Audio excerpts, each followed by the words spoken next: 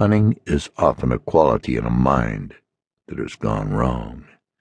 Mrs. Bodman well knew how much her presence afflicted her husband, but her nature was as relentless as his, and her hatred for him was, if possible, more bitter than his hatred for her.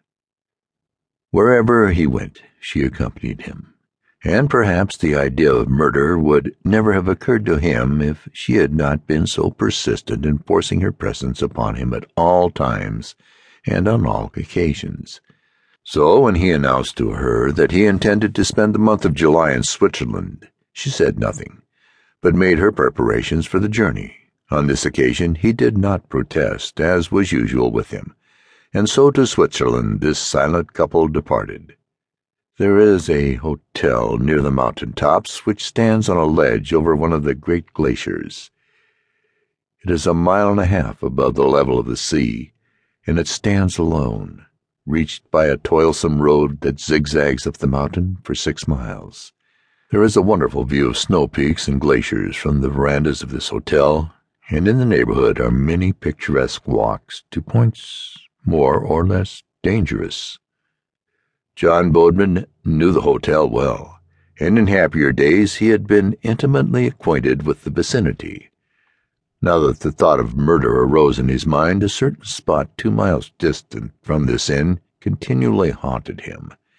It was a point of view looking over everything, and in its extremity was protected by a low and crumbling wall. He arose one morning at 4 o'clock, slipped unnoticed out of the hotel, and went to this point, which was locally named the Hanging Outlook. His memory had served him well. It was exactly the spot, he said to himself.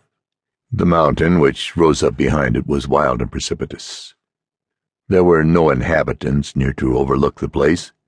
The distant hotel was hidden by a shoulder of rock. The mountains on the other side of the valley were too far away to make it possible for any casual tourist or native to see what was going on the Hanging Outlook. Far down in the valley, the only town in view seemed like a collection of little toy houses. One glance over the crumbling wall at the edge was generally sufficient for a visitor of even the strongest nerves. There was a sheer drop of more than 1 mile, straight down, and at the distant bottom were jagged rocks and stunted trees that looked in the blue haze like shrubbery. "This is the spot," said the man to himself, "and tomorrow morning is the time." John Bodman had planned his crime as grimly and relentlessly and as coolly as ever he had concocted a deal on the stock exchange. There was no thought in his mind of mercy for his unconscious victim. His hatred had carried him far. The next morning after breakfast he said to his wife, "I intend to take a walk in the mountains. Do you wish to come with me?" "Yes," she answered briefly. "Very well, then," he said. "I shall be ready at 9 o'clock." "I shall be ready at 9 o'clock," she repeated after him. At that hour they left the hotel together, to which he was shortly to return alone. They spoke no word to each other on their way to the Hanging Outlook. The path was practically level, skirting the mountains, for the Hanging Outlook was not much higher above the sea than the hotel.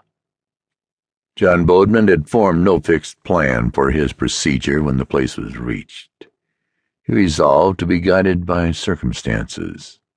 Now and then a strange fear arose in his mind that she might cling to him and possibly drag him over the precipice with her.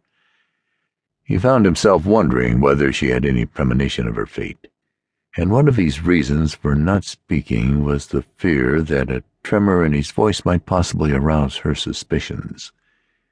He resolved that his action should be sharp and sudden, that she might have no chance either to help herself or to drag him with her. Of her screams in that desolate region he had no fear. No one could reach the spot except from the hotel, and no one that morning had left the house, even for an expedition to the glacier, one of the easiest and most popular trips from the place. Curiously enough, when they came within sight of the Hanging Outlook, Mrs. Bodman stopped and shuddered. Bodman looked at her through the narrow slits of his veiled eyes, and wondered again if she had any suspicion.